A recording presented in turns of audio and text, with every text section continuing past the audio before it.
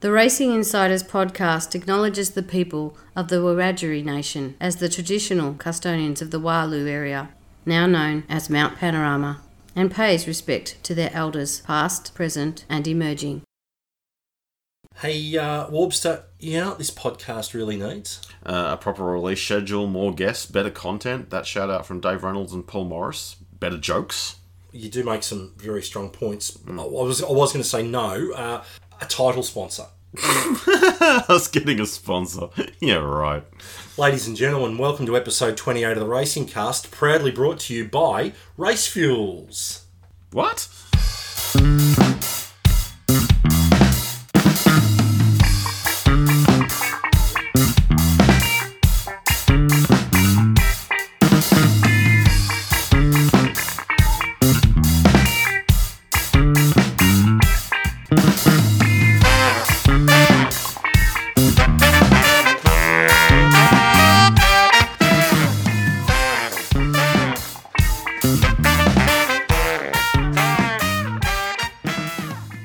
Introducing the all-new and improved 2020 version of the Racing Insiders Racing Cast, now proudly brought to you by Race Fuels. And here are your hosts, the Warbster and the podcast DSO. Thank you, vocalist, and welcome to the show, and welcome back to 2020 DSO. Thanks, Warbster. Great to be back in front of the podcast microphone again. I'd like to put a disclaimer. If I sound like I'm a bit snuffly at any stage today in this recording, my hay fever is giving me hell. So just like to apologise in advance if I don't pause the microphone when I blow my nose. Also, we have to apologise for the fact that we haven't got anything out since last September, pre-Bathurst. Yeah, unfortunately, those of you who stalk or actively follow our pages would know that we did record 28, but unfortunately life got in the way. There's these things called home and family and jobs importantly, yes. Yeah. Although now we've got a sponsor, we might both be able to retire from our jobs. No. Don't think Mark's too happy hearing us say that. Still haven't worked out a number yet, but that's okay. It's all good. Yeah, I think I moved the decimal place over a little bit. Yeah, and while we're talking about that, a really big thanks to Mark Tierney from Race Fuels. So the guys at Race Fuels, I found out inadvertently, Warbster, happen to be fans of the podcast. So we now know who listens. We thought there was 3 people, now there's apparently 5. And a big thanks to Mark, who has come on board as the naming rights sponsor for our podcast. So doesn't necessarily matter if he gives us any money or not. We are now genuine and credible because we've got a naming rights sponsor. It's a championship fuel supply. Absolute. It is the fuel supplier of champions. So look forward to hearing some Race Fuels ads in the coming episodes. We might almost squeeze one together for this one. So I'll no longer be telling you to get your ass to Yas. It'll now be get your ass to Race Fuels. Yes. So when you're at the track and you need quality fuels in line with your series regulations, go and see the guys and girls at Race Fuels. Do you reckon we've done that enough yet? Sorry, should we stop talking about something that isn't race fuels? Yeah. A non-race fuels subject. Righto. So let's kick off. Funnily enough, let's kick off with supercars. So for those of you that have been living under a rock, Scotty Mack won the championship, paired with Alex Premer to win Bathurst, and DJR Team Penske lifted the Chicken McNuggets Cup for teams yet again. But it wasn't so clear-cut as Triple A swept the board after Bathurst, after yet another aero parity adjustment, which I think took us up to 9 or 10. And the 2 most overqualified co-drivers since Jim Richards retired, Triple Eight was back with a vengeance. Yeah, were they ever? They were back to the Triple Eight that some of us know and love and others absolutely despise, but they were keeping DJRTP honest. There is no other way to put it. I think they were actually outstripping DJRTP. Scotty Mack fell off the cliff after sort of Puka where he just... What happened? Oh, it was just nowhere. Yeah, and then he had... and then he scraped a bit of paint off the car at surface. Just a bit, yeah. Yeah. We'll go into that later. I'm gonna call it right here, right now. Triple Eight with GT and Lowndes in the co-drivers' seats if they didn't win, something was wrong. Well, yeah, you've got two guys. So Garth's fresh this year, been tooling the Audi around with Jeff Emery, won the Australian Endurance Championship. So he's had his eye in all year there, and they're both only a year out of the seat. And without wanting to sound rude about one of the other established co-drivers who we'll talk about in hitches, hatches and dispatches later, the more years you're out of the main game, the harder it is to be as fast. Absolutely. And really interesting, where did I hear Garth? I think I heard him on Dave's podcast where he was saying that you could just get in the car and drive. You didn't have to worry. It was so refreshing. You didn't have to worry about, you just get in and turn your laps. And because they were so fast, they left them in the car. They let them run long stints in all three of the endurance races. Yeah. Because that just gives you so much flexibility. And confidence. But it wasn't all sweetness and light in the supercars paddock, just for a change. The seemingly never-ending stream of contentiousness that flowed through 2019 went through right to the end. We won't do everything to death, given everyone else has already beaten it into the ground. But Hampton Downs Motorsport Park first. Oh, sorry. Sorry. That's this year. That's this year, not last year. And for those of you that follow my page, yeah, that's a scoop. Sorry. Pukekohe first, and the safety car supposedly picking up the wrong leader before Jamie Whincup passed it. Conspiracy theories? Much?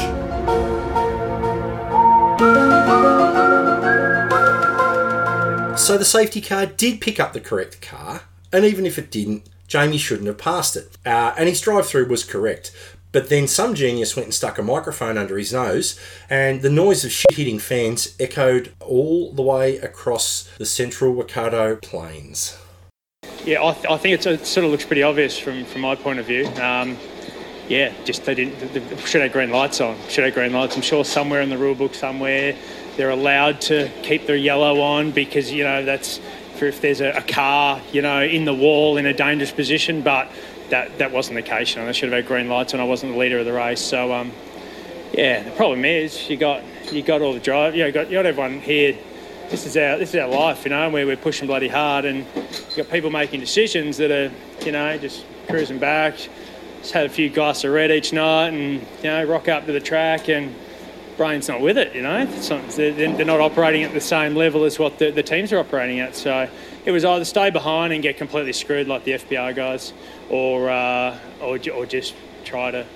Hopefully, I give them an opportunity to put the greens on. I stopped, waited, but they were just all asleep. So I just went through. So, and that audio was courtesy of Foxtel. So for those of you that don't have the subscription service, you'll find it on YouTube. It's somewhere anyway. Warbster? So after all this, Jamie was given a please explain by CAMS, as they were then known. Motorsport Australia. Same, different names, same old bullshit. Easy. They're my mates. Oh yeah, they're your mates. Yeah, they're not my mates. Yeah, you just be careful, all right? Anyway, the artists formerly known as CAMS do tend to frown on drink race controlling influences. And after a chat with the Seamster and Eugene the Rock Orocco, wow, he sincerely apologised. I'll see him in a couple of weeks. Do you want me to pass on your good wishes? Not really. Okay. Yes, Jamie sincerely apologised to the race control officials. Do you want me to ask Eugene if he's a wrestling fan? I'm scared. Okay. He would have been into Mario Milano back in the day, I reckon. Don't know how old he is. A bit of cheeky Googling later. Okay. Jamie's statement began with, I would like to offer my sincere apologies to the race control officials. And it ended with, I apologise unreservedly for any offence I have caused. So the bit in the middle was some awkward waffle, so we know that the PR minion who wrote it was really genuinely contrite about things. To be honest, mate, I'm really fucking sorry. Thanks, Pierre. We knew we could rely on you. Ladies and gentlemen, for all your PR needs, hit me up at thepodcastdso@gmail.com and I'll point you in the direction of Pierre Person, PR man extraordinaire. Cam Waters, whose comment about not awarding points for the same race went relatively unnoticed, was diffused with an apology of equally threadbare contrition.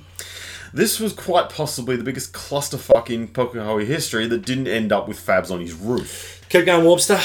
So what did we reckon of the whole cluster that occurred at Pukekohe? I mean, you're as an official, as a fan, do you just look at this and go, what the hell?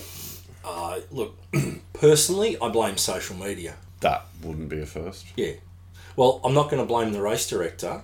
Well, he did the right thing. He did exactly the right thing. There was no... And I left the piece in the audio where Jamie says, I sat behind the car and gave him a chance to turn the green lights on. Well, no, Jamie, the rules are quite clear. The green lights go on when the race director is ready to turn the green lights on. And on a track like Pukekohe that's so short with a low lap time and a long pit complex transit, and this has all been done to death, but in a nutshell, the race director has the opportunity and always has the control over when cars are released. So cars don't get released until the leader is in the train in position, and then the cars that are behind the leader are passed and they rejoin the back of the train. It's not only just about cars achieving position, it's about controlling the field to allow trackside work to take place. There's people out on the track, for God's sake. It's called a safety car. Well, in that case it wasn't, because my boy stuffed up and then fixed his stuff up. So it was a safety car that had to happen, but then as soon as it was called, they had to run the safety car through its entire phase. They couldn't you can't shortcut or circumvent a safety car just because the hazard clears itself. You have to run it as per process, which was done correctly. Passing it, end of story. You don't pass it. So I think we have to remember that the RD that runs the races is the race director, not Roland Dane. Yeah. So anyway, with all of that down the toilet, we entered the season of endurance.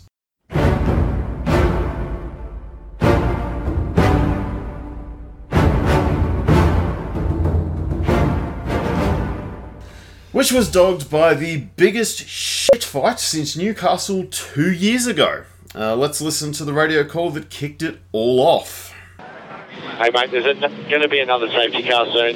What can I do? Safety car boards behind. Safety car boards behind. Slow down. Jeffers. Double stack. Box this lap. Then we stay out, mate. Car's off in the last corner. 27 to go. Fabian's going stupidly slow. Fabian is going stupidly slow. 20-second double stack. Caution, I don't know where the incident is. I don't know where the incident is. I don't know where the incident is. I don't know where the incident is. Slow down. Use extreme caution. I think it's on a mountain somewhere. Slow down. Extreme caution. Yeah, Fabian should get a penalty for that. Going stupidly slow. Extreme caution. They still have not told us where the safety car is. Race control have not told us. Get your box this lap, staying in the car. Yeah, okay, Fabian needs the penalty as well. This is shocking. Once again, thanks to Foxtel and their one subscriber. The Gisbogan. Hang on, well, careful. You log into one of my 5 devices, so be a bit careful. I didn't say I didn't appreciate it. No, that's all right. It's all right. The Van Gisbergen. Thanks, Larko, for that stuff up. Yeah, that's quite possibly my highlight of the year. Larko calling Shane Van Gisbergen Van Gisbogen. Wasn't too happy, and neither was anyone else. What on earth were they thinking? DJRTP doesn't need to do that shit. They don't need to do that. I don't understand why they did it. Well, okay, let me rephrase that. They want to win the race. Yeah, but there's a right way to win the race and there's a wrong way to win the race. Yeah. How do I put this? You may not hear what I'm going to say. It may end up on the cutting room floor, but I'm going to try anyway because, it's good to try and it's early in the year. Nobody trusts you anyway, so. Nobody trusts me, and apparently, what's the other one? I've got no credibility. Oh, don't you? Yeah. Oh, okay. Yeah, that's why people keep messaging me tips and breaking stories, but that's a different thing. I'm not going to say that DJRTP cheated. They attempted to use the rules to their advantage, and they were found to have been in breach of those rules. Can I use escapism? Gamesmanship. Were they attempting to operate on a higher level but failed? Well, whoever thought it was a good idea was operating on a higher level, if you catch my drift. Well, all you need to do is read the steward's summary, and it talks all about discussions with the team principal and where I think there was an inference that they thought that the engineer was working to a script of some description. Clearly, doesn't know what the fuck debris is. Yeah, well, he does. No, he knows what debris is. He's not sure what debris is. Oh, okay. Yeah. And by the way, I did buy one of McDonald's T-shirts because why the fuck not? Back to DJRTP. No, not DJRTP. Back to Team Penske. They've been extremely successful all over the world for decades in all sorts of auto racing. But one needs to remember that NASCAR brought in what's affectionately referred to as the Penske rule, in that when you front now at Tech, which is scrutineering, you are only allowed to roll your car through 3 times. So if you are found to be in breach, you roll out, get the opportunity to fix it. It used to be as many times as you like, and Penske were the kings of fronting the car with 15 or 18 or 20 things that weren't by the rule book or by the technical book. So NASCAR got that fed up with them wasting time and attempting to gain advantage.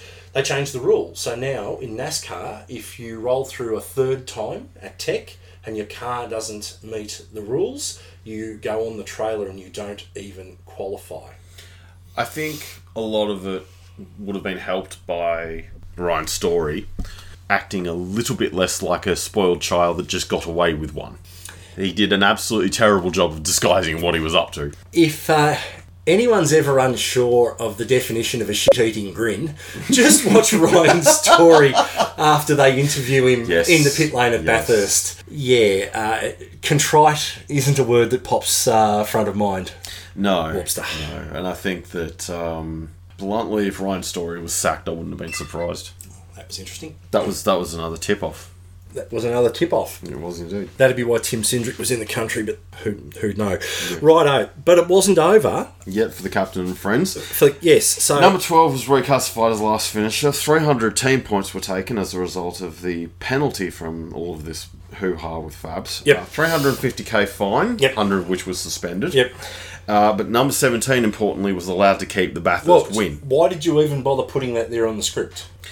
Because everybody lost their shit and says Scotty Mack should have been penalised for an incident he had nothing to do with. Fuck social media, okay? I'm good with this. Yeah. Right, so we want to talk about breaching the safety car procedure. Jamie Whincup was the leader of the race at the time. Galloped off into the distance. What did we do? We raced to the lane. We didn't slow. I've been and looked at the sector times, don't worry. All Scotty Mack did in the 17 was stayed within 4 car lengths of the car in front of him. The fact that he had to do at about 97% throttle all the way down Conrod to stay within 4 car lengths. So you want to talk about a penalty for the 12 car for going too slow. How about we get serious and we talk about the potential for a penalty for the car that was racing back to the 97. No, it wasn't. It was 88. 88. Sorry, I had a brain fade too. 88. Yeah. I'm not going to harp on that, but it's good for the goose, it's good for the gander. So 17 was never ever in the mix. Should never ever have been a murmur that 17 would have had a Bathurst win taken off us. Don't do what Bryce Fullwood did and set the lap record. Well, correct. Went fastest in the 3rd sector where there was a car buried in the sand under local yellow and lost the Super 2 race because of it the afternoon before. But it wasn't over yet for the captain and friends. No, it wasn't. So Scotty binned a chassis at Surface. Well, I was at Surface. Were you now? I was. Right. Yes, I was up there and... you also ran into Cam Waters, didn't you? Yeah. Yeah, near the hotel, just like Chaz Mostert did. Oh, dear me. And not in the hire car. Sandown revealed another technical drama. It did. This time, it was the engine used... It wasn't an engine used at Bathurst, it was the practice one. Yes, so Team 17 installed an engine for the start of the weekend. After qualifying, they had an issue where they believed it was running hot or there was a temperature issue. They approached the technical director of Supercars and showed them the data and asked for permission to change the engine, which they were given, which is all squeaky clean above board. Technical director for Supercars and the technical team took that engine. So they essentially sealed and seized that engine. They also sealed and seized the race engines of the top 4 cars. So there were 5 engines altogether were taken off and sealed by Supercars and went off to Craig Hasted for inspection.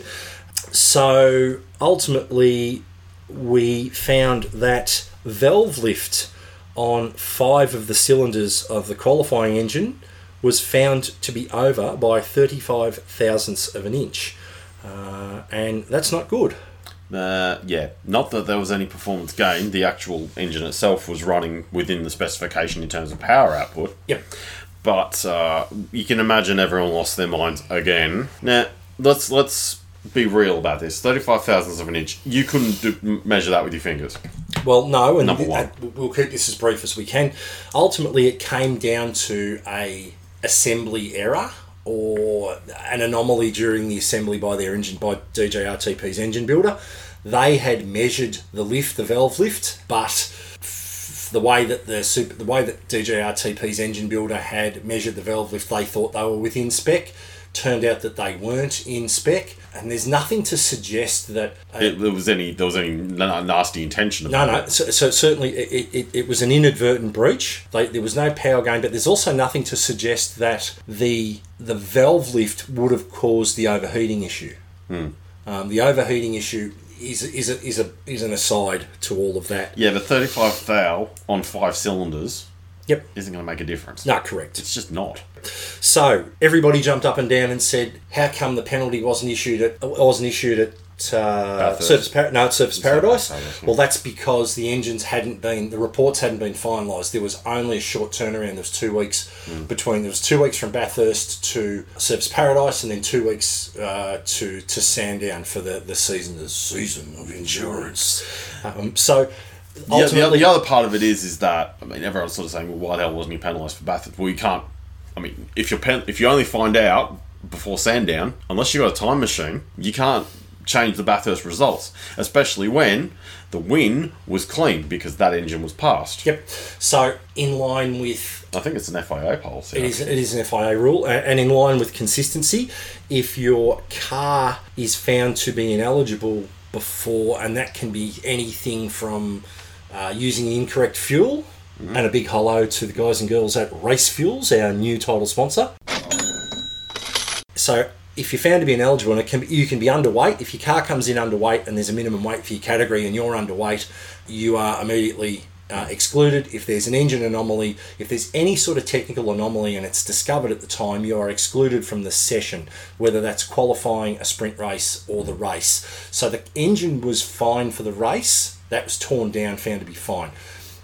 The engine for qualifying wasn't, so he was stripped of his qualifying lap, he was stripped of his pole position. He was stripped of his old big check. Yep, yeah, he's had that many big checks, they've actually opened a big bank somewhere in Stapleton near Brisbane.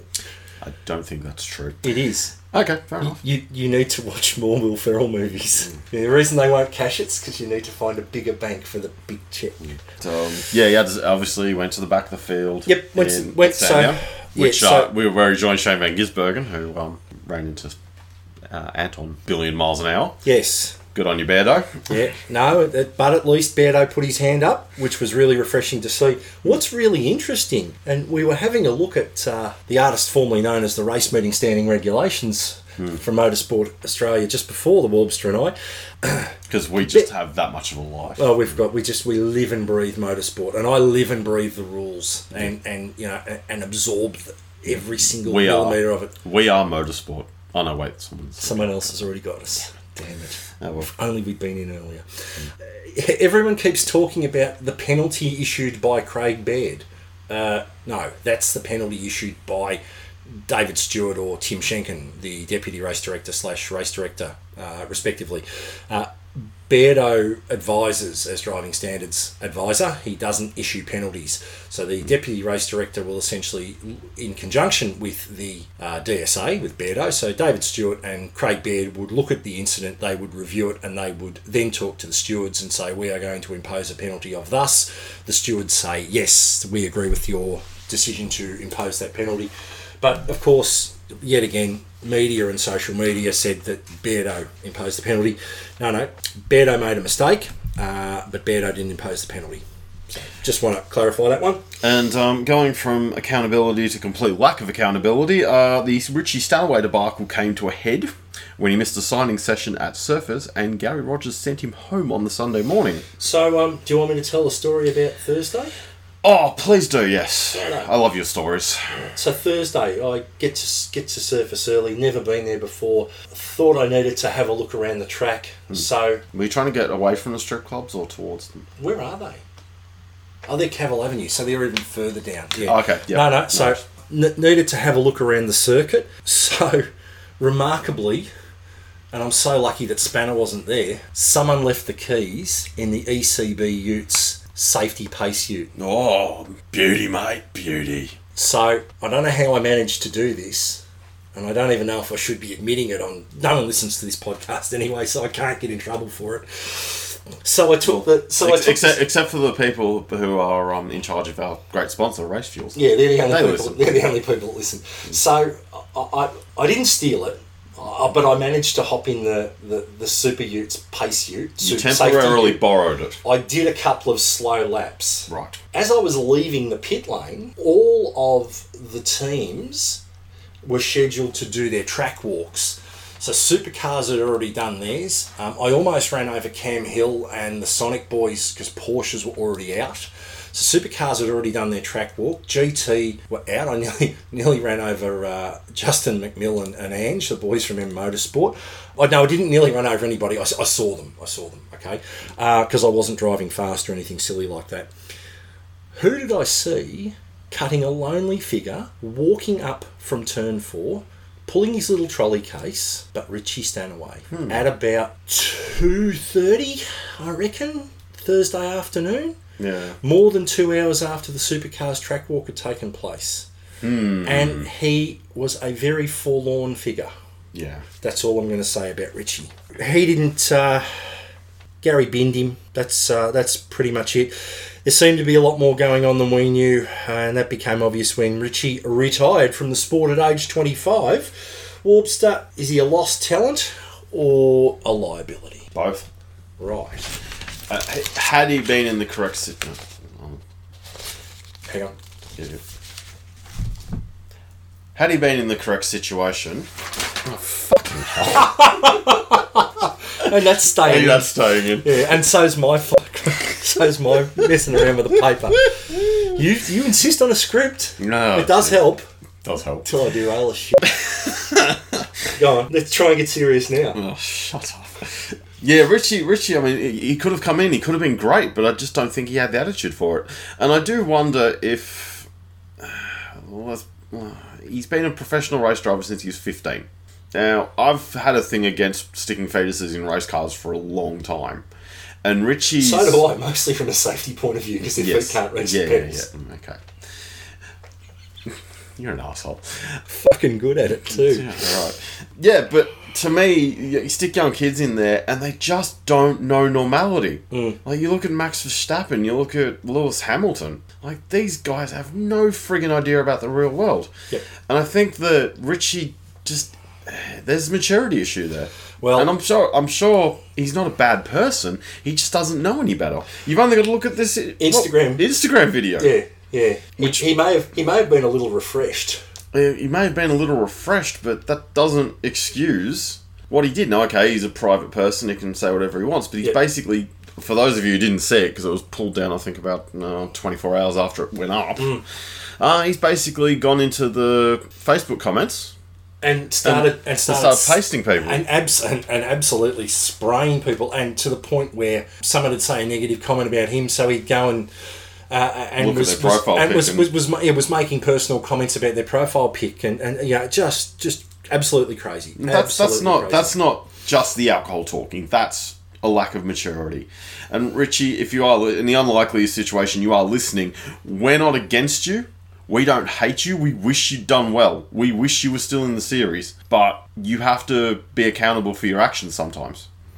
And if you are listening, dude, hit us up via the pages. Happy to have you on as a guest at any stage. Yeah. I'm doing some. I'll be at some events this year, and I don't know whether you'll be back over in Australia, but I'm happy to sit down and do an interview. And if you want to tell your story, man, you know, there's only like 14 people that listen to us, but that's okay. Righto, Warbster, the good, the meh, and the ugly for the last part of the season. The good? Good. I'm going to go with 3. Yep. Garth Tander. Yep. I think has to be. That co-drive. Hello? your love-hate relationship's turned to a love-love relationship, has it? No. Do you want me to say? Garth Do you want me to say hello to Garth for you next time I see him? So You sure? he's a good driver. That's all I'm going to say. He's not a bad bloke either. He was a smashing bloke. He used to buy his mother flowers and that. He was like a brother to me. He loves me. I know that Righto. much. Okay. Okay. I'm going to say that Andre 3000 Heimgartner didn't get a result that he really deserved, but he was pushing that Nissan well up the field, much further than it probably had any right being. And Kelly Racing re-signing him is probably the smartest move they've made in years. Yeah, and I think he'll potentially be in the Mustang with some decent engineering and a focus on 2 cars, not puddling around with 4. Yep. He'll be quicker than his boss, and I'll love seeing that. No, absolutely. My third good has to be our page and our followers and our people, because everyone was mature, everyone was fantastic. The interaction was okay. People got a bit heated because of the red and blue thing, but in general, the conduct was absolutely what I want to see on social media. Speaking of red and blue, we were looking at the photos. So just to timestamp it, it's a Red Bull Holden Racing team released their new livery this morning, and we were looking at the photos of the car earlier, and I remarked that for a team that's supposed to be Team Red, it's got a hell of a lot of blue on it. And for a team that's supposed to be Team Blue, the DJR car has a hell of a lot of red on it. Yeah. Yeah. Remember when Ford ditched 888 because there was too much red on their car? Yeah. Yeah. Yeah. The irony. Oh, the irony. Imagine if Ford hadn't ditched 888 and they were the Premier Ford team. Well, no, because there wouldn't be DJRTP. No. Who would Penske have bought? I think you've actually got this completely wrong. Have I? No, Ford would have found a way to fuck off about 10 years ago, like they normally do. You're good, DSO, for the end of last year in supercars. Oh, supercars? Oh, I was going to talk about motorsport in general. Oh, all right, off you go then. Good. Well, Jimmy Golding. Yeah? Okay. Jimmy Golding. I'll give him that. At one point in time, was actually a genuine chance to podium at Bathurst if they hadn't had that little bit of bad luck. Everything went well and he was driving really well. I'm really disappointed for him that he hasn't got a full-time gig this year. Yep, he's co-driving with Team 18 for some unknown bloody reason. Yeah, no, but I think we'll see him in S5000 and we might see him in a TCR car. I think there's still some good links there to Gary. My other good, Scotty Mack, is a good guy. Yeah. Scotty Mack's a good guy, much maligned by the social media haters, and I think the other good thing was his recent test in the IndyCar was a great reward for him. What was a great season. He finished the season strongly. He did really well. I got a lot of time for him. He's always been a huge talent. I've really liked him since he was giving it some jandle in the Volvo. Yep. And a third good. I don't know. Probably haven't got one. Meh.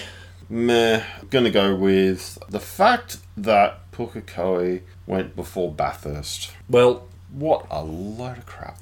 The changes to the season of endurance was just bullshit. The fact that they started... Thank you. The fact that that's my ugly. I'm going to skip meh. There's no meh. I'm going to go straight to ugly. The scheduling fuck around last year was absolutely ridiculous. And they blamed the Rugby World Cup. Well, that's just a crock of shit. And also, the other ugly was the announcement at the end of last year that Sandown has lost, funnily enough, my call more than 2 years ago, Sandown has lost its endurance round to Tailem Bend. Yep. It will now be a sprint round after. Yeah, the Tailem Bend 500 will actually refer to how many spectators there will be at Tailem Bend. And even that's probably being a bit generous. I think it's the number of legs of the spectators. Yes. Including dogs. You're ugly? Well, yeah, the Tailem Bend 500 I think has to be up there.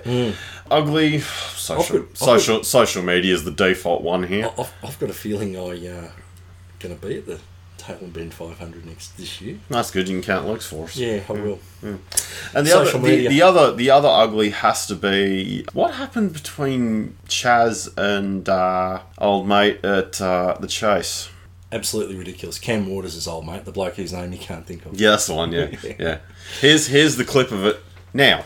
They're all gone! They're all gone! They're all gone! They're all gone! They're all gone! Oh big lock-up and they have touched. Both The off. Tickford cars have come together at the end of Conrod. A disaster.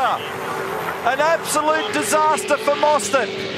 And Waters might get away with it, but this guy is over and out. Over and out for Mostert. You can almost see that coming. Oh, my God. Both of them out. They're both buried in the sand. I do not believe it. Tim Edwards, Rod Nash, and the respective crews will be ropeable. So, Mr. J award, commentary award for best performance. Go on. I'm going to give it to Mr. J. For his commentary during the Bathurst coverage, he really bailed us out. So did the podcast vocalist. Yes, and the sound engineer wasn't. Bad. He wasn't his normal petulant self. We were friggin' terrible. Yep. The David Thexton Award for being bloody ordinary. Oh, look, I'd have to say Angels veteran. No, yeah, the Angels veteran was definitely bloody ordinary. I'd like to say the poll result on your page was bloody. I'd like to give you the David Thexton Award for being bloody ordinary because apparently you were silly enough to run a poll which of the two hosts is your favourite, and would you like to share the results? You kicked my ass. I think you got like 66% or something like that. And I still cannot believe I've got that many fake Facebook profiles to be able to boost the numbers of votes that much. That's it. I'm leaving. Screw you. So we need to go safety car boards and flags, safety car boards and flags, safety car boards and flags.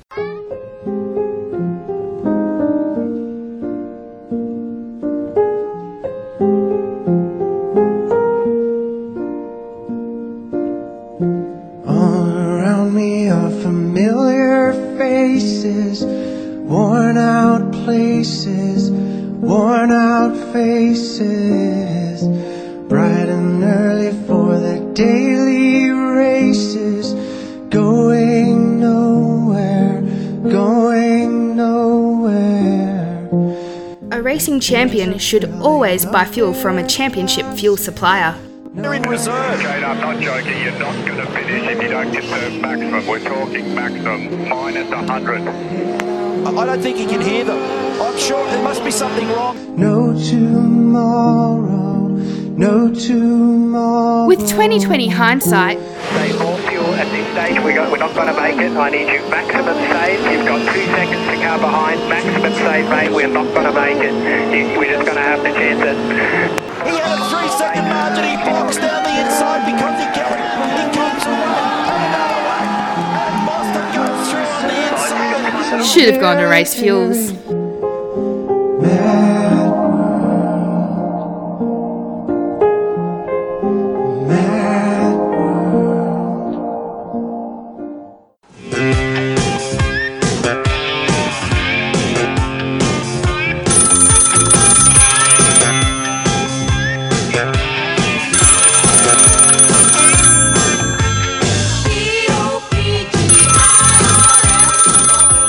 Good morning, Inland Hire Bathurst. You're speaking with Karen. How can I help you today? Yeah, g'day, sweetheart. I'm wondering if you can help me with hiring a machine. Sir, I am not your sweetheart. Now, who exactly am I speaking with? Oh, sorry, Karen. I didn't mean to upset you. Yeah, my name's Spanner. Hey, listen, do you hire scissor lifts? Okay, Mr. Spanner, we have 4 different size scissor lifts available. What height do you need to reach and how long do you need to hire it for? Yeah, just a couple of days, and can you just deliver it out to the track? Sorry, which truck would that be? Oh, come on, sweetheart. The bloody racetrack. You're in Bathurst, aren't you? Now bloody Panorama. Mr. Spanner, once again, I am not your sweetheart, and I would remind you to be careful with your manners. How high do you need the scissor lift to reach? Oh, sorry, Karen. I guess it all depends on what size tree he ends up in. So, for all your hire needs, call Karen at Inland Hire in Bathurst. But whatever you do, don't call her sweetheart, or she'll get you on the run.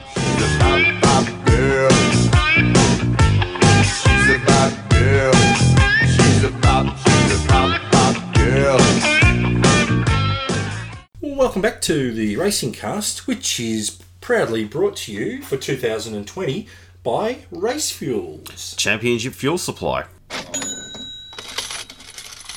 And the only thing that's been crushed more than my ego with that particular poll result mentioned by the DSO was the back of the Isuzu Ute tray when John Iafola fell into it.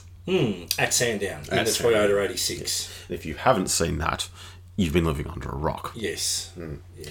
Anyway, back to Supercars. After Newcastle came the Supercars Gala, the second most prestigious awards in Australian racing after the James Warburton Awards for Outstanding Achievement in the Field of Excellence. Including Best Host. Apart from the usual, oh, look at Tahan, drivers looking awkward in suits and semi-lit people making speeches, there were some surprises, Warpster. Yes, the Barry Sheen medalist was Shane Van Gisbogen, for one. Although, considering his prowess on track and his alleged prowess off track, the gong makes total sense. Wow, you went there. I went there. Scotty Mack, meanwhile, took out most popular driver. DJR Team Valve Lift, the team's championship. Tyler Everingham, the Mike Cable Young Gun Award.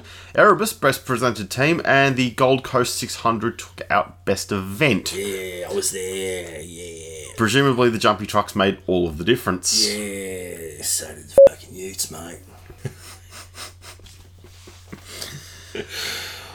So, Warpster, TCR Australia wound up the final round, being their second dip at the bend. With the Cupras, a Peugeot 308 joining the vast cornucopia of arse-draggers, and the Subarus returning under new management, it was almost like ARG are trying to embarrass the two-make series. Yes, Milden Motorsport took over the Subarus ahead of Kelly Racing pulling out of the TCR arena completely to focus on their Mustangs. And that little project. Yes. There is a bit of news around the TCR world, specifically the fact that Volkswagen Group has withdrawn from factory support of TCR with the exception of Seat/Cupra. Yep. So the Audis, Volkswagens, if there's a Skoda, I can't remember if there is. But no. Yeah, anything from that neck of the woods is no longer going to be supported as new. Which means that the sign writer at MPC can stop having a heart attack having to add logos every 5 minutes. Yes. Couple, the TCR race at the Grand Prix, the Asia Pacific Cup or something. If I could be bothered going to look for what it's really properly named, I would, but I don't. Grid's oversubscribed.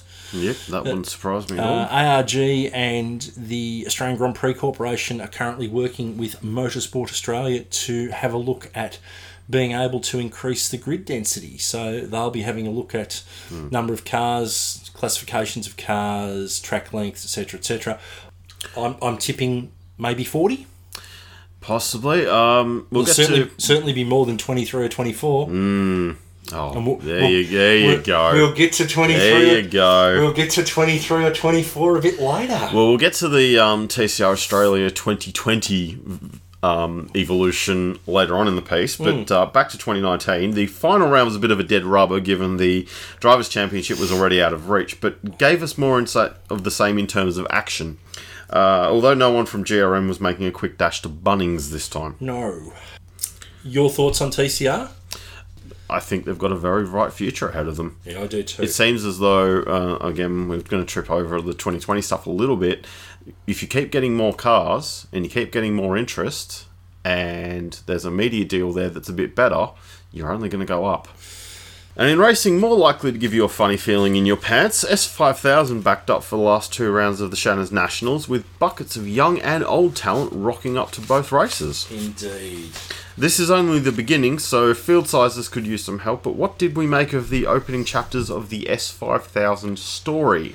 I think S5000 will give me, as a misty-eyed bogan old race fan, everything that I need it to. It will give me Formula 5000 ground rumbling and just the presence and the oomph, but it will also give me back what I long for in open wheel racing that I miss since Formula Brabham, Holden / Schenken, depending on who was describing them, has gone. Formula 3 never did it for me. Yeah, they're quick and there was just something about the Reynards. Ultimately, Formula Holden, Formula Brabham was just a great category. And I think S5000 is the modern. It's going to be that modern car. They're big. They're an enormous car for what they are. They're huge. They're quick. They make all the right noises. The big problem at the moment with the 2 rounds that they've run, the disparity in performance was nothing to do with the cars, it was the drivers. Oh, absolutely, yeah. So you had this great spread of people that ARG wheeled in to get them to get the bums in seats and get them running. I think that was a toe in the water marketing exercise. Oh, absolutely, yeah. Played beautifully on their part. Created some great interest. Got a good, massive crowd at Sandown. I know you were out on the grid because I saw you fanboying your ass off. Just a bit. Just a bit. And what they need now is they need people to enter for the season. They need to lock it in. They probably need a more committed driver base as well, because you've got guys like, Ricky Capo, who's been running open wheels all his career. Yep. John Martin, we know his pedigree. Yep. Jimmy Winslow. Matty Brabs. Anton to a certain extent. Yep. These guys... Some Brazilian bloke. Robin Barry something. Yeah. But these guys have been running open wheels all their days. But there isn't that many of these types of drivers in the country because everyone's filtered into touring cars. Do you know who'd be ideal in one? Dan Ricciardo? Well, only if his Renault deal tips over. That's highly likely. You spoke about him earlier. He's run home with his tail between his legs too. Oh, yeah. He's come back to Perth. Yeah. No? Oh, Richie Stanaway. Oh, Richie God. Stanaway would be perfect in one. You reckon? Yep. Okay. They are. There's my DSO call. We probably won't see him in one, but there you go. He'd be good in one.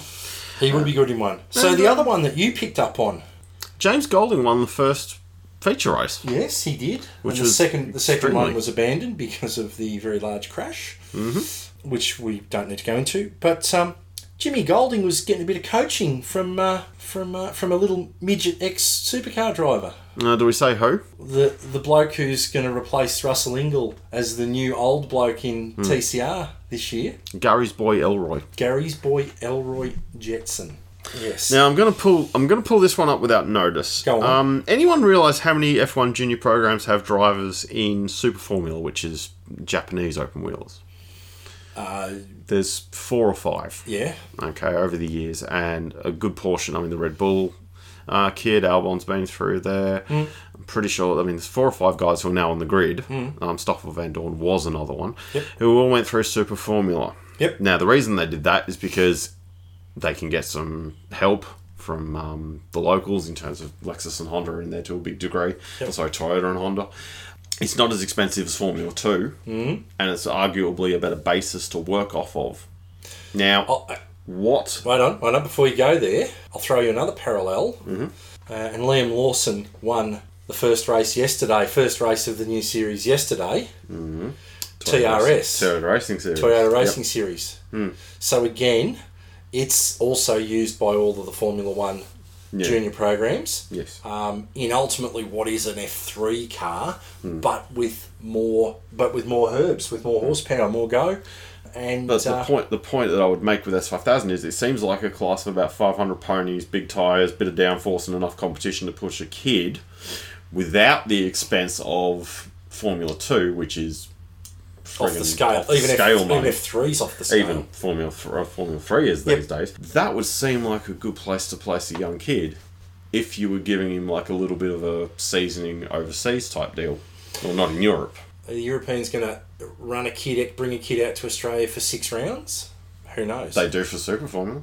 Yeah, okay. Yeah, we're not that much further away than Japan, really. Probably another, 5 or 6 hours further out than Japan. But the cost base is going to be a hell of a lot lower because the Super Formula cars are actually pretty expensive. Yeah. Like those 3.4 engines are not stock block. They are GT 500 engines. They can be a very finicky thing. Yep. So I would have thought that S5000 would be ideal. Now, for God's sake, can we link up with TRS and revive the Tasman? Please. Ken Smith, are you listening? The problem is with again, S5000's great, but should we have gone with, and we've done this one already, but should Cam's F4 have been TRS. Yes, and I've been saying that for years. Yeah, chassis and... I've been saying that for years. Because economy of scale is as you race them over there now in their summer series and you bring them to Australia for the rest of the year. Here's a bloke that knows a fair bit about single-seaters. So we need to go safety car boards and flags, safety car boards and flags, safety car boards and flags. So we were doing well, and the Chas forgot where the friggin' brake pedal was. So we slammed into cam harder than my dad hit the wall up top in 1986. Then he screwed up again at Surfers. I'm not a bloody point, really. The repairs weren't super cheap. Tim Edwards Valium, $2. DOG RTP Bathurst fine, $250,000. Blocking Holden Trolls, priceless. Bunnings makes the bargains better than my finishing record this year. Thanks, Jimmy Moffat. Where finishing the race isn't guaranteed. Anytime, anywhere, 1-3 cabs will get you there. Anytime, anywhere, 1-3 cabs will get you there. G'day folks, it's me, Fabian Coulthard, picking up another passenger in the 1-3 Fabs Mustang Supercar Taxi. Oh, hello there, Mr. Webster. Where to, bro? 7 Studios in Docklands, thanks, Fabian. Okay, bro. Hey, Fabs, I'm in a hurry, mate. Oh, sorry, bro. The water temperature just went up, bro. Hang on. Looking at the dash, read as normal. Oh, yeah, I just got a message on my phone. There's some debris on the road. I've got to drive slow. Why is that other Mustang Super Taxi doing normal speed? I don't know, bro. Fabian, do you remember how this went last time? It didn't go too well, bro. We ended up last. You might want to remind the team of that. Okay, bro. The gap's big enough now.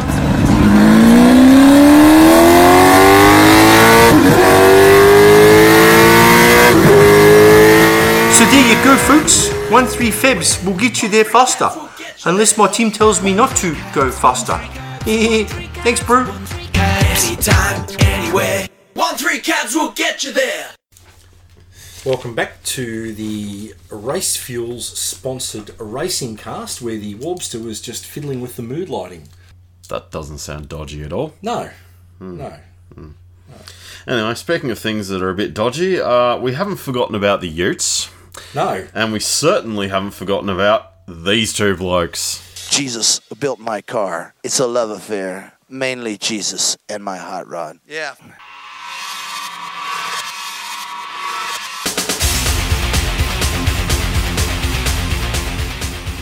How the fucking hell did those two flogs get a fucking sponsor? Fuck me.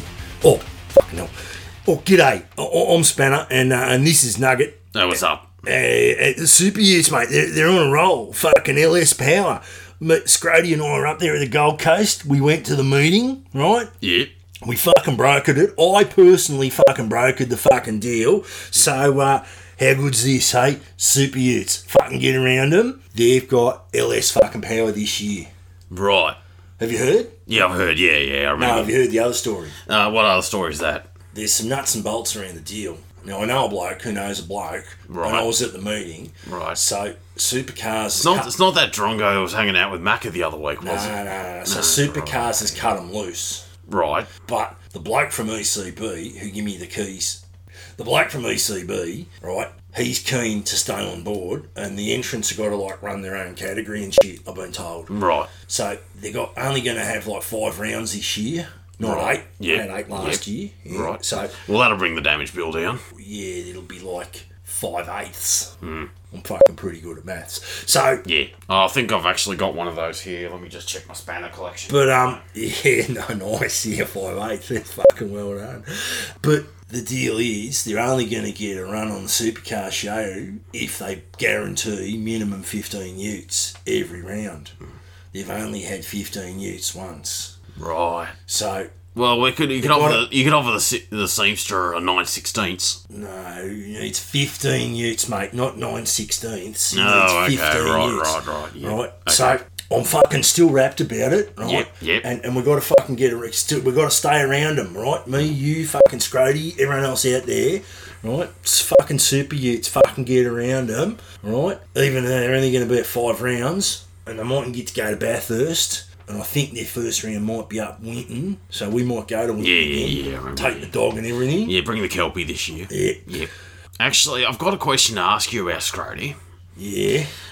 Why does he keep talking about this thing called OnlyFans? Oh, don't you know about this OnlyFans? No, I don't know anything about it. You know the dog that we were going to take with us to Winton, but she'd stopped racing? Oh, yeah. She's got a page on this OnlyFans thing. Right. And apparently you pay like a monthly subscription, and she puts photos up with her tits out, but they're not apparently properly out. Didn't she already do that on Instagram? Well, yeah, but now apparently she stopped posting photos on Instagram for free, and dumb blokes pay money to watch her on this OnlyFans. I think you've got to do something about that. Oh, Scrody's mother will be friggin' furious if she finds out. I'll tell you right now, if Scrody's mother ever went through his phone, he'd be in all sorts of fucking shit. Listen, so doing this voice is fucking killing me. Yeah, I know the feeling, mate. I reckon that's about it. So just remember, fucking Super Utes. We'll keep you updated on everything fucking Super. In the meantime, 1-800 Drive a Ute Australia. Fucking get around it.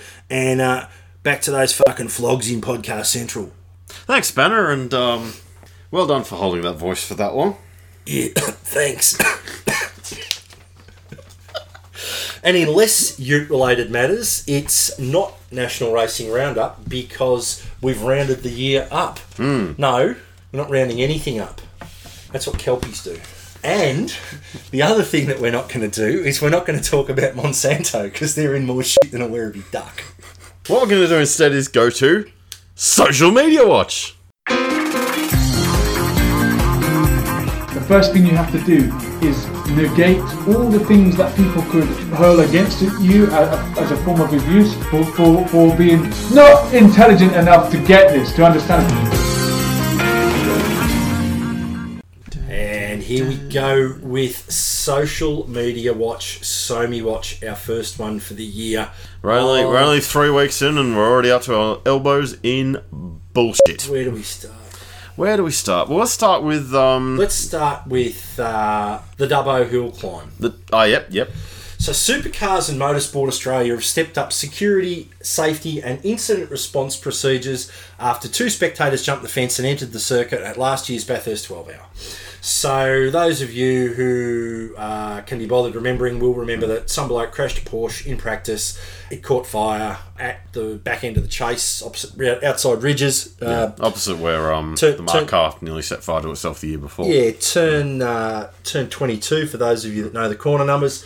And there was some... the response from the marshals... was piss poor. No, it could have been better. Yeah. So, blah, blah, blah. There's been additional tyres installed, new security fencing, better security.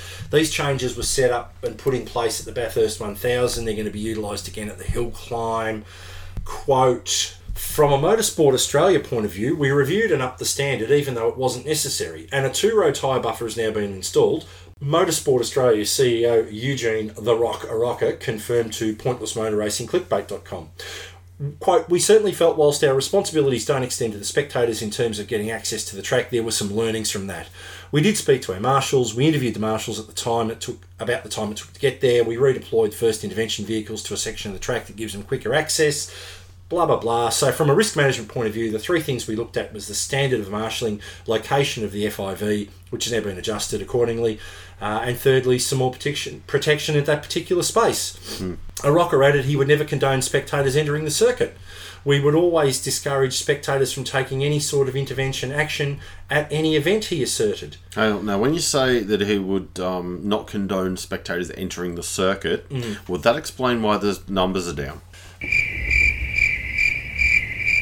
No, that's not a Motorsport Australia issue. That's a Supercars issue. Oh, okay. Right, yes. Right? Okay. That's a Seamster issue. Right? Quote, there is no place for spectators intervening in fire rescue or other interventions on the track.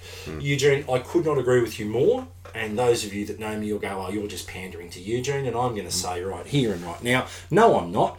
I've been there, I've done that, I've worn the overalls and the balaclava, I've put the fires out, and there is no place for people entering the track. Number one, you'll probably get yourself injured. Now, those two blokes last year were lucky they didn't. The shitstorm around this when this was put on Facebook. Yeah, I remember. Oh, the amount of... just this story the other day. The amount of people... Oh, well, you know... If the blokes hadn't jumped the fence, the fucking car would have burnt down because the fuel tank had ruptured. Really? It was a Porsche. It went in backwards. It was an oil fire. Right? Fuel tank's in the front. Plus, what's your order of precedence again? And we've been through this. No, yourself, all your other officials, the driver. Then after that, it's just a car.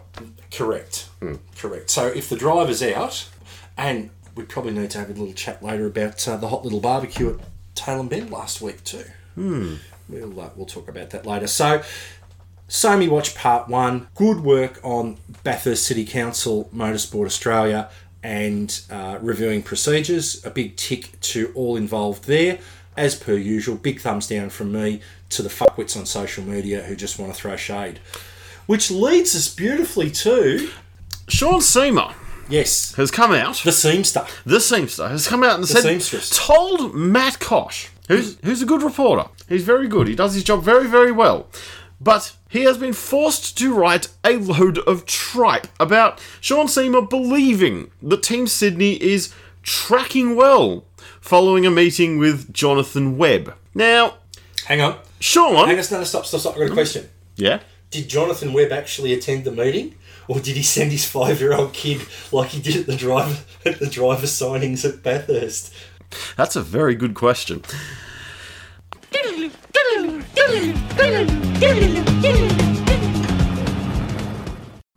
Hello everyone, this is the podcast DSO.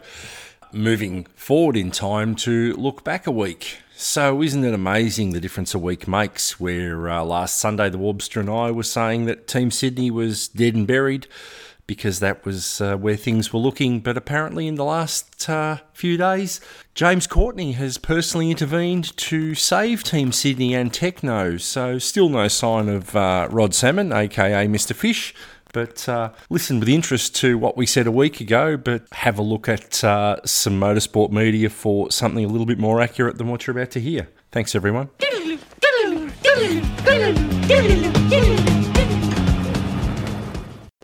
Yeah, he's basically Sean, if you have to tell everyone in the media and therefore the greater supercars public that the team's tracking well, that tells me one thing. It's not. It's not. It's not. It's not. I read this stuff, and again, I'm not throwing shade on Matt Kosh because Matt Kosh is just publishing what's given to him. But come on, really? You and I both know that's a load of shit. Did this news article on pointlessmotorracingclickbait.com come out after I threw some shade on... I didn't throw shade. I objectively asked the question where the news about Team Sydney was a couple of times on my page. It definitely was. And yes, hang on, and yes. then did it come out after Auto Action, who have been the ones that have had all of the great scoops on Team Sydney right through, have basically said it's dead in the water? Yes, that would be it. Yes, would this be a bit of damage control? Would this be the Seamster using poor old Matt Kosh as his vehicle over at Pointless Motor Racing Clickbait in an attempt to refute the opposition media outlet who continue to report what we believe to be... You know what I think? How it really is? You know what I think? Tell me. I think you've got the salmon on the hook, unlike Team Sydney. And you didn't even rehearse that one. A big hi to Rod Salmon, Mr. Roderick Salmon, Mr. Fish, if you're out there. We would be more than happy to be known as the One World Charters Race Fuels Racing Insiders in Racing Insiders podcast. Believe me, there is always room for more than one naming rights sponsor. Stop blowing the deal we've already got. Get on with it. Alrighty. Let's go to why we couldn't go on to the Supercars page and explain to Mr. Seamster why we think what he's saying is bullshit. I'd like to read, for the benefit Of the 3 people out there who haven't already seen it. No, for the 3 people that listen to our podcast. No, that too. Yeah. I will read in its entirety the brand new Virgin Australia Supercars Championship social media policy. This was published as is effectively published as an open letter. Yes. Quote, to all Virgin Australia Supercars Championship fans, we would like to say thank you for your engagement using our social media platforms. Except for the bits where they're abusing the shit out of each other, which is the majority of the time. Stop. No. No? Let me finish. Okay. We are family friendly and have followers of all ages. Hang on, they're talking about the Supercars Stop. Facebook page? Pick it apart, go on. While we always... So it's just like having the sound engineer there for a minute. Oh, fuck you, I'm out of here. While we always encourage your comments, interaction and feedback on social media, we will not tolerate offensive comments of any nature. Right, so that's 50% of them out. We will monitor regular negative, offensive or inappropriate comments from an individual or group. They're going to have to hire like 50 people to go through all the comments. Yeah, it's okay. Fair enough. They can offshore it. Oh, for sure, yeah. Ranjit can stop worrying about trying to sell tyres at MRF and can get all his family a job. Yep. Keep going. Okay.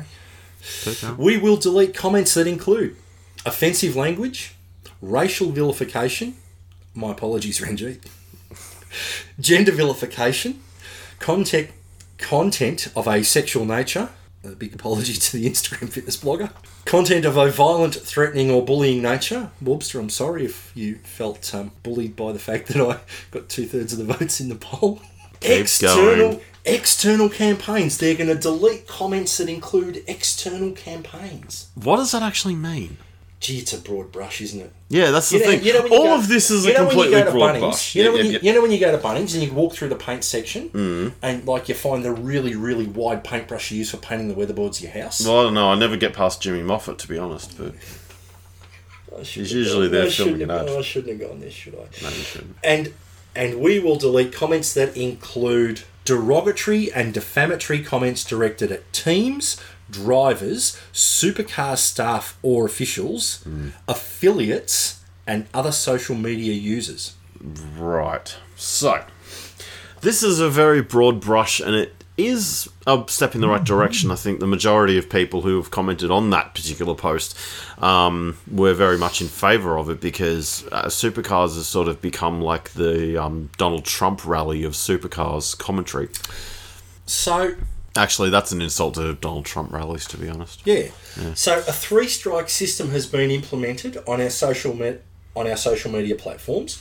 Users who have comments removed 3 times by supercars staff will be warned initially, then blocked permanently from engaging on our social media channels. I think they wrote that wrongly. Can I go again with that? Yeah, you can do that, yeah. A 3-strike system has been implemented on our social media platforms, full stop, new sentence. Users who have comments removed 3 times by supercar staff will be warned initially, then blocked permanently from engaging on our social media channels. What I think they're trying to say is if you get a strike, you'll be warned, and after your 3rd one, you'll be blocked. The problem that I have with this, and okay, fine, get rid of the extreme idiots, and well, there's a ton of them out there. My problem is that it does stifle, potentially, legitimate debate, because they're going to probably go too far, and they're going to start whitewashing comments that are not necessarily ill-intentioned or just stupid, but are legitimate questions of what is going on. We thank you for your adherence to our social media policy so we can continue offering an engaging experience for our fans. So those of you, and there's about half a dozen of you in the last week or so that have been tagging me, tagging my Facebook profile on Supercars Facebook page. If you could stop doing that, that'd be great. I don't go and look at Facebook as the podcast DSO. I go and have a look under one of my other 14 Facebook accounts that I use to rig the votes. But this should have happened years ago. Oh, God, yeah. The other one is, hopefully, their corporate media partner, Pointless Motor Racing Clickbait.com. Oh, hello. might be told that they have to do the same thing. Now, which means that... Hang on, no. Supercars last year, and Motorsport Australia as well, have started to firm up rules around social media. Motorsport Australia officials have had a social media policy for Christ only knows, way back when Mrs. Biscuit wrote it for them, and it's brilliant, and it's quite succinct, and it covers it nicely. As a licensed Motorsport Australia official, I have to comply with that. Even when I'm being the podcast DSO, I have to comply with that, and I do, and I'm very, very aware of all of the nuances in it. I have to be able to do this podcast and to run my page. Which is why I say all the contentious shit. And sometimes I shout him down on the contentious shit because I genuinely don't agree with it. If the drivers and supercars are firming up the way that people associated with the series and the sport have to behave on social media, it's only reasonable that the fans have some accountability as well. Long overdue. Absolutely. I do hope that they don't take it too far, but I'm almost given to the fact that they are going to take it too far. It's going to end up, they're not going to know where the line is until they've already gotten rid of a bunch of people who possibly didn't deserve it. See, all they need to do is potentially employ you and I to monitor, because we've got a no dickheads policy on our pages. Yeah, and you are, in fact, the dickhead standards officer. Social media dickhead standards officer.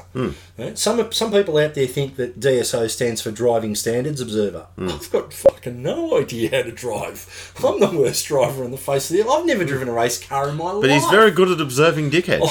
Dickheads? Man, I'm all over them. Even on OnlyFans. Oh, God. You had to go there. Yes. That was the best $5 US I've ever invested. It's the gift that just keeps giving. Oh, remind me later to set a calendar notification in my phone to turn off the automatic subscription, because she's not getting another cent out of me. Don't you want to pay, No. Don't you want to pay $40 for a gynecologist pick? No. Fair enough. No, I do. $5 is too much, to be honest. Not at all. And as I posted yesterday on the DSO page, if you want an air freshener for your car and you want to feel good about what you do and where you spend it, go over to Curb the Rage, curbtherage.com.au, which is the Davey Reynolds initiative about road rage, anti-road rage campaign and initiative. No, that's a free one, Dave. Where's our fucking shout out? It's all right. I'll be seeing Dave soon enough. Don't worry about that. It's all right. At the moment, there's a special on. You can get 3 Curb the Rage nice peppermint air fresheners to hang in your car for $10, or you can go over to the Pussy Wagon store and waste $10 on a air freshener with a picture of Renee Gracie's ass. You work out which one's better value. Good God, how do you get that in the mailbox? I'll tell you right now, I feel really sorry for the postie trying to carry it on the back of his push bike. So we need to go safety car boards and flags, safety car boards and flags, safety car boards and flags. Will we preview 2020? Will Fabs pick up another fair? Will we talk about real motor racing? Will there possibly be an explanation of what the Dubbo Hill Climb is? Will the rest of the massive recording session we do be any good? Find out by listening to the thrilling conclusion of the Racing Cast episode 28. Part 2 is coming to your podcast feed very soon.